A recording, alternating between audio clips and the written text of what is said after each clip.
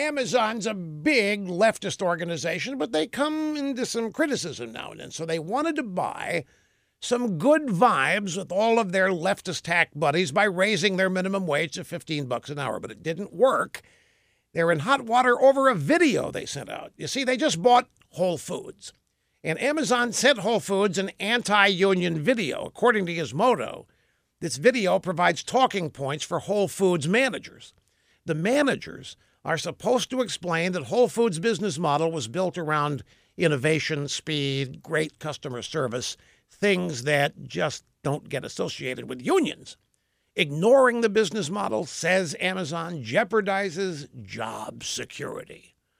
Well, this sent a couple of U.S. senators into orbit on the warpath. Crazy Bernie and Elizabeth Pocahontas dashed off a letter to Jeff Bezos warning that the video could violate labor law. You see, you cannot tell workers that unions can cost jobs.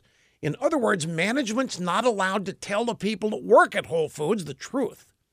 Now, if there's one thing this dynamic duo of Crazy Bernie and Elizabeth Pocahontas Warren are good at, it's how to avoid telling the truth at all cost. And all Bezos wanted to do was buy some peace. And now he's got a couple of enemies from his side of the aisle. When are these people going to learn and join us?